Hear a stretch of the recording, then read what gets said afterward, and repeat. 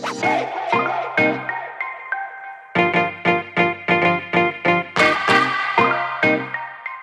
I'm Jamila, and Anybody Everybody Tottenham is a bi-monthly podcast introducing the good people of Tottenham to you. Hello!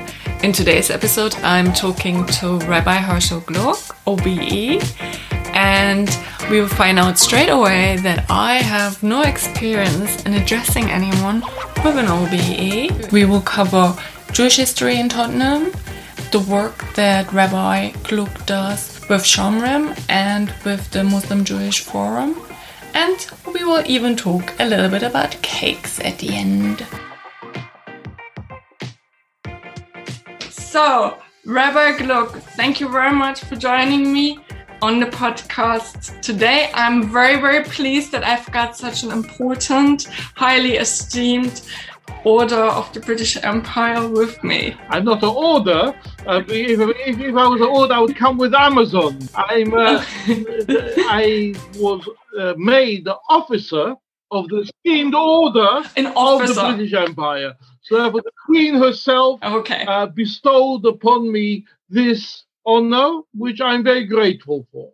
I didn't ask for it, I didn't work for it, but the Queen decided to bestow this upon me, and I'm grateful that she did. So thank you very much. So, Mr. Gluck, Rabbi Gluck, could you tell us a little bit about your connection to Tottenham and North London? I've lived my whole life in what's known as Stoke Newington, Stamford Hill, and Stoke Newington and Tottenham is a seamless continuation for me of that neighborhood. We never felt there was a border between the neighborhoods. It was part and parcel of my childhood, that I used to visit friends in Tottenham, that used the Seven Sisters underground station, that I visited synagogues in the neighborhood, that I did shopping in the neighborhood, that I had friends in the neighborhood. So this was a very important, integral part of the neighborhood where I grew up. I was born in 1958, a long time ago, and I've seen a lot of changes in Tottenham, and Tottenham has always been a part of my life. I spend a lot of time there, and it's something which I feel very at home in. Could you tell us a little bit about the Jewish history that you know of the area? How long ago has it been established? There have been Jews living in the area a substantial amount since the 19th century, since the 1800s. There were a number of synagogues in the area. There was a synagogue in Lansdowne Road, which was called the Edmonton and Tottenham Synagogue, which was part of the largest body of umbrella synagogues, the United Synagogue. And then there was also the Tottenham Hebrew Congregation, which was on High Road, Tottenham. In the middle of the High Road, there was a synagogue. I lectured at these synagogues a number of times, and the Edmonton and Tottenham Synagogue the rabbi there was Rabbi Sonnenschein, Rabbi Sunshine, and he nice name. And during the week we used to pray together. He was a very interesting gentleman. He had a very important role in the office of the chief rabbi of the time, Rabbi Jacobowitz, and he invited me a number of times to lecture in the synagogue. I was very young in those days. He himself came originally as a refugee from Austria. He grew up in Vienna. His parents had come from Galicia, from Poland, and he grew up in Vienna, and he came as a refugee here in the 1930s. And he was the rabbi in Tottenham and Edmonton Synagogue in Lansdowne Road for many years. Sorry, can I ask just as a side, when did you become a rabbi and what is that path? Did you become a rabbi within London or did you go to Israel? How does this work? I studied in France. I studied in the rabbinical college in France for 8 years. And then I studied in North America for 4 years. Very international career. Yeah. Yep. I studied in Montreal and in New York. I had the great pleasure of studying with the Lubavitcher Rebbe, one of the greatest Jewish leaders of the 20th century. And he encouraged me to become a rabbi and to take a position in London. Within that work, I had a lot of speaking engagements in Tottenham. There's also another synagogue in Tottenham, which is still a current synagogue, and that is in Crowland Road, not far from the Overground station. And that synagogue is still a very vibrant synagogue, and a synagogue which is very well attended with a lot of services every day, and especially on Saturday and on Jewish festivals.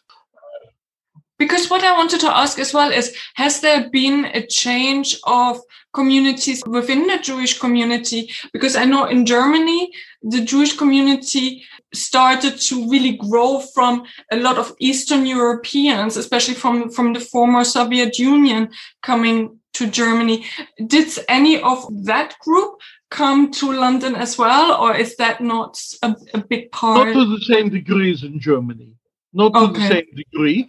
But there was a big influx into Tottenham following the Second World War, because where today there is the big shopping centre, Tottenham Hale, that used to be an industrial park. There used to be a lot of factories there, including the Gestetner factory, which used to make photocopies and other similar products. And a lot of Jews worked in these factories. There is this myth about all Jews being rich. These Jews were far from rich. They were very working class Jews. They needed jobs, and they didn't have jobs in the East End. So there was employment in Tottenham Hale at the time because of all the factories.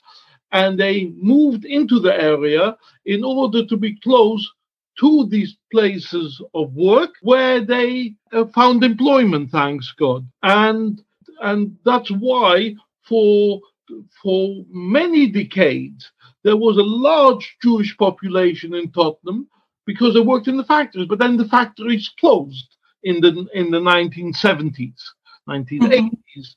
These factories closed. So therefore there wasn't employment anymore. So therefore people moved elsewhere where they could find employment.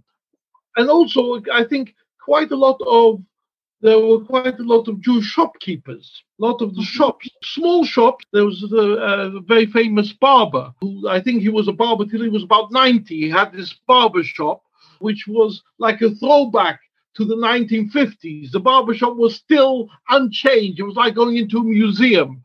And a lot of the footballers of Spurs used to go to him for their haircut because he was a very nice. He was like Hollywood Central Casting Jewish barber.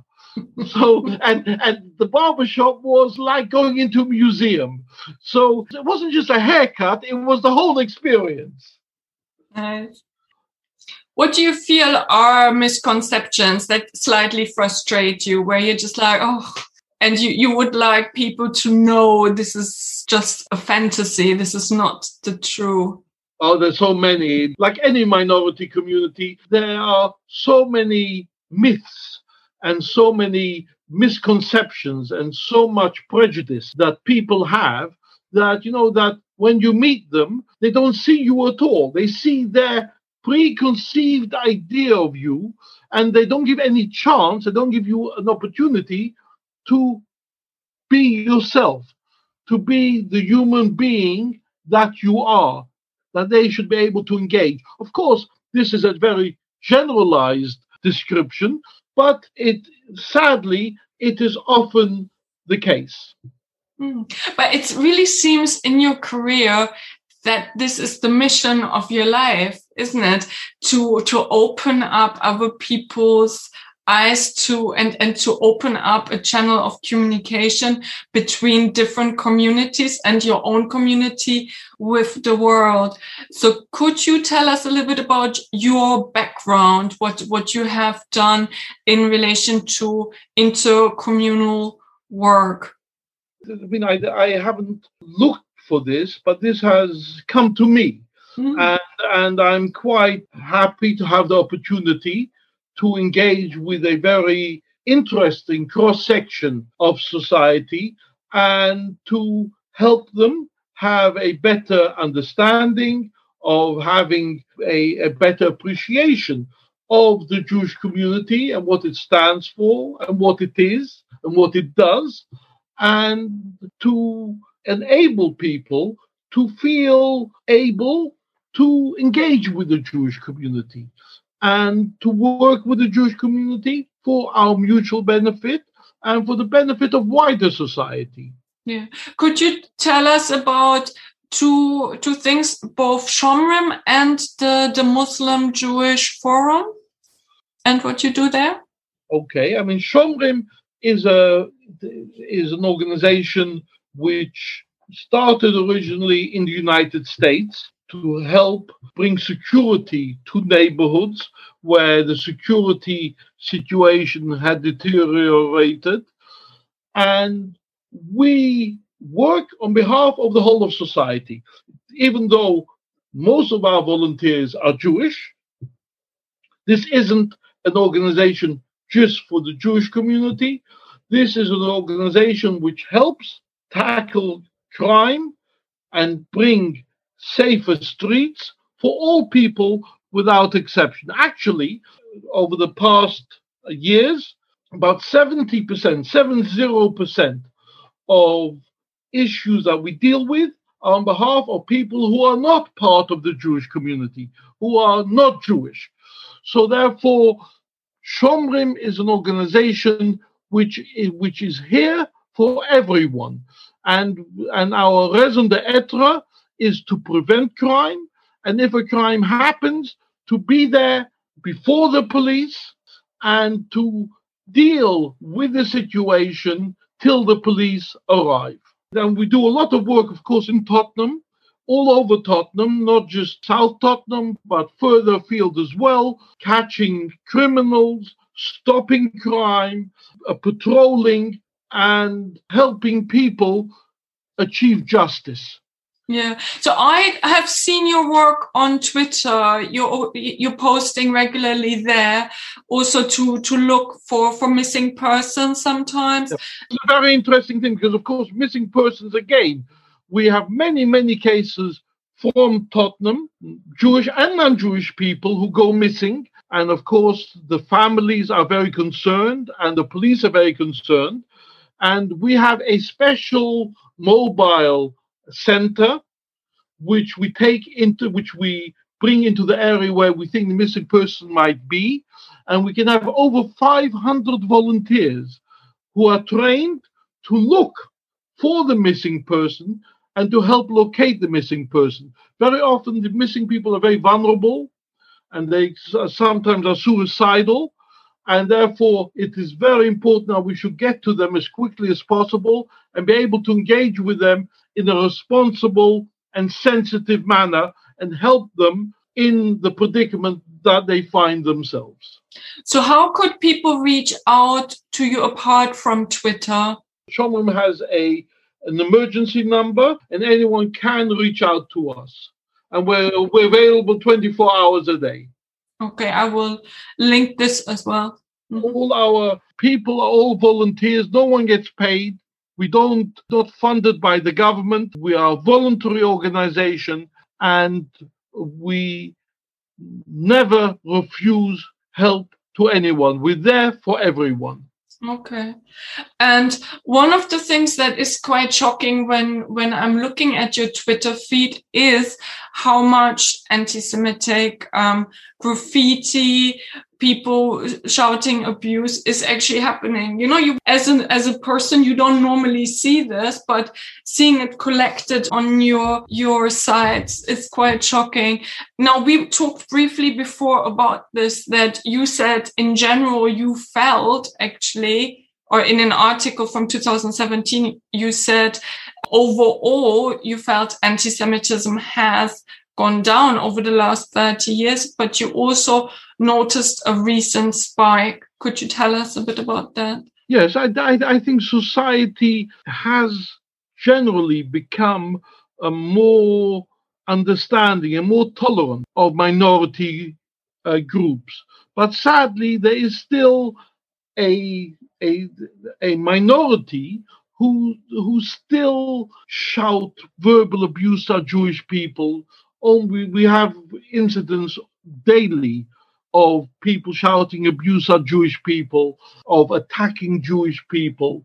So therefore, even though I would say there has been an improvement in general society, but there are still elements in society who feel that they have a right to abuse Jewish people and to persecute Jewish people. And this is an ongoing problem. And I don't see enough work by the government and by the police and by the authorities in dealing with this problem. I mean, of course, this is something that we see very often against the Jewish community, but we see it also against the Muslim community. We see it also against the Black community and other communities as well. And of course, there's also a big issue with knife crime and with shootings. I remember that I was invited to a vigil of Tanesha Melbourne Black in 2018, I think it was, that she was hit by a stray bullet and very sadly passed away. I think she was 18 years old. Yeah, 17 or 18 years old. And I went to this vigil in the street where she was shot, and I was so touched and so amazed by the effect that this shooting had on the Black community. I was also surprised that I was the only white person there. I would have expected at a tragedy like this that other people would also participate in this communal tragedy. When a young person gets shot in a neighborhood, the whole neighborhood should feel that this is something personal. But sometimes people feel that they don't want to intrude or trespass upon another community's sadness and trauma.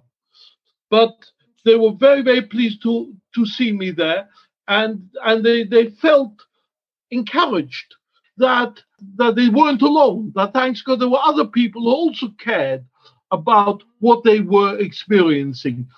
But there was total silence. Silence took me. And this is an issue which sadly is ongoing.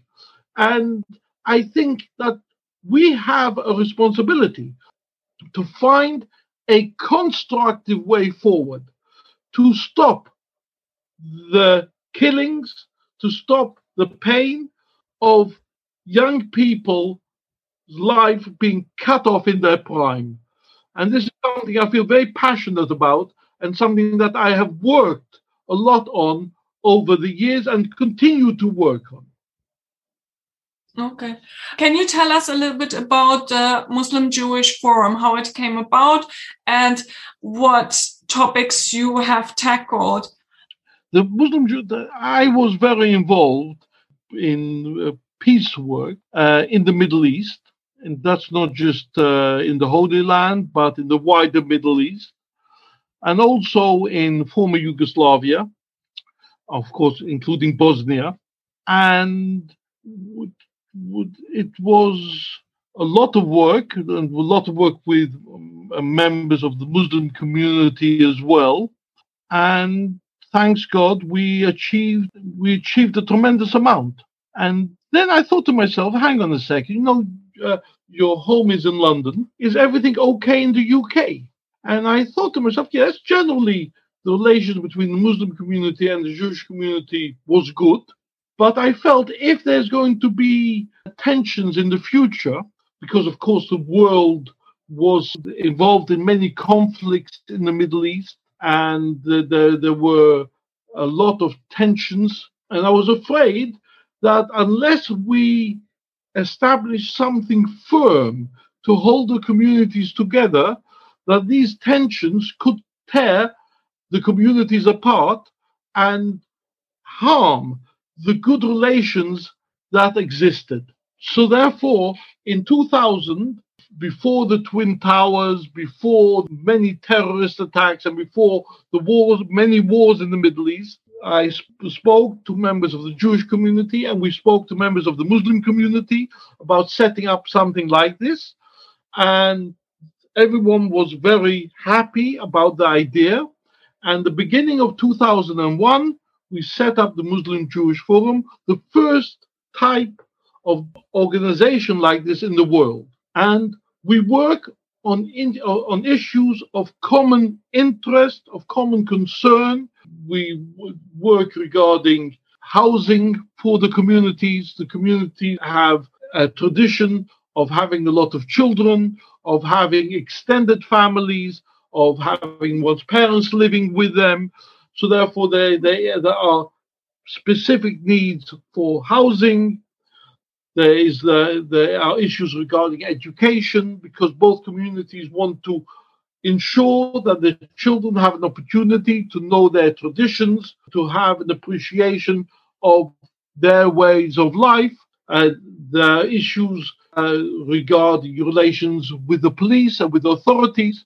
There are issues regarding burial, because, of course, both communities are very, very particular that the loved one should be buried as quickly as possible.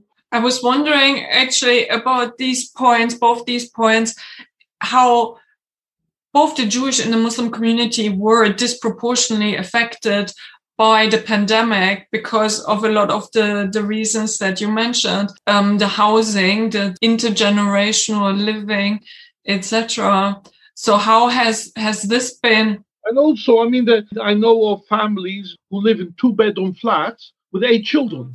It's not because they want to, it's overcrowding. There's a lot of overcrowding, and there is a desperate need, an important need to provide suitable housing for families, that they should be able to have decent homes, and they should be able to live in places where they feel comfortable. I think it's very important for everyone. And I've actually, tomorrow morning, I have a meeting with people from planning, and I've worked with them for many years to ensure that people from all communities, not just from the Muslim and Jewish communities, people from all communities should be able to have homes in places where they want to live.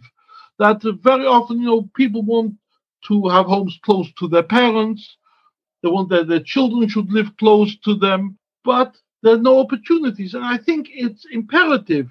We should try our best. I'm not saying that we can solve all the problems, but there needs to be a will. There needs to be an understanding and a sympathy for people, that they should be able to live in places where they feel comfortable, where they feel at home. So, what about the top tips? Shall we do food? Where can we get some good food in Tottenham, or we're extending it to North London? You have a large kosher hypermarket in Tottenham where many members of the Jewish community shop, and this is open for everyone. Everyone can go in there. You don't have to buy. You can look around, and if they have things there that you like, that take your fancy, I'm sure they will be very, very happy to serve you, and that you should be able to buy things to your heart's desire. Where is it exactly? I understand that you've gone past it a number of times. Is it on West Green Road? Yes. Yeah, like near Phillip Lane. Yeah. So any snacks we should be looking out for? That depends on your taste. Everyone has an individual taste. Okay. Any other bakeries? I know you've got a patisserie. Well, my patisserie isn't in Tottenham, but there are shops in Tottenham that sell cakes from my patisserie, especially in South Tottenham. There are a number of Jewish grocery stores that sell cakes and biscuits from Parkway Patisserie, and they are very popular. Because, of course, many of these recipes and the types of cakes are Central European recipes. So therefore, people from Germany, from Austria, from Poland, from other parts of Eastern Europe, from Hungary, from Czech Republic and Slovakia, feel very much at home with these type of patisserie and baked goods, because this is using old traditional recipes and making cakes and baked goods which everyone feels very at home with. I mean, like Schwarzwald, Sachertorte, and all different types, Linzer Torte, all over the world. Thank you very much for joining me on the podcast. Thank you. And please send my best wishes to all the people in your school. After a great start, that was also a fantastic ending to the podcast episode. I'm going to link the Shomrim website into the show notes. And remember as well that for each episode, I do a blog post. And I have already written about the history of some of the factories, the Jewish factories in Tottenham Hale. It's very, very interesting. So check this out as well on the website, anybodyeverybody.tottenham.com. And just to clarify as well, so episodes come out every 2 weeks on a Thursday. I hope you enjoyed today's episode, learned something new, and let that Tottenham love grow. Take care, and until next time, bye!